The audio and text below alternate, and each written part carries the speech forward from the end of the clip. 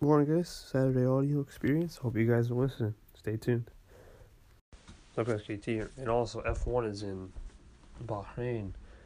And that will not be a pick, like I said, because the top teams dominate. There's no point.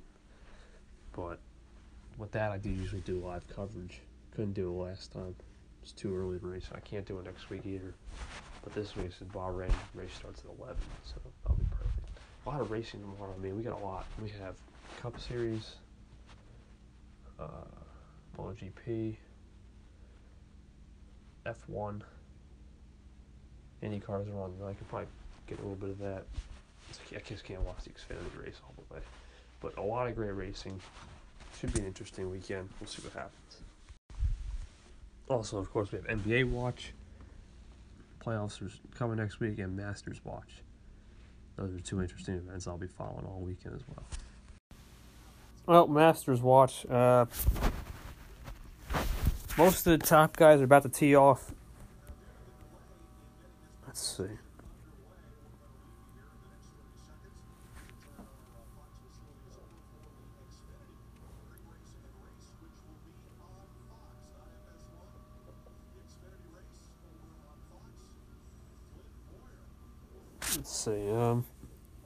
Stenson's about to tee off, or he might have.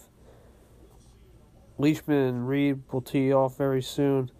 The biggest mover today in round number 3, Fitzpatrick at -5, and that's it. Actually, Webb Simpson and Paul Casey also are big movers. If Fitzpatrick, if he can finish off with he finished, never mind. He's at even. He cannot win this tournament unless the leaders start crumbling and get down to -7. You got to be within 3 shots tomorrow. 4 shots at most. 5, it's really nice tomorrow. Let's see the temperature at Augusta. Yeah, you got to be within 3. The showers are threatening, and then tomorrow, supposed to get up to 70 because of the sunshine. So,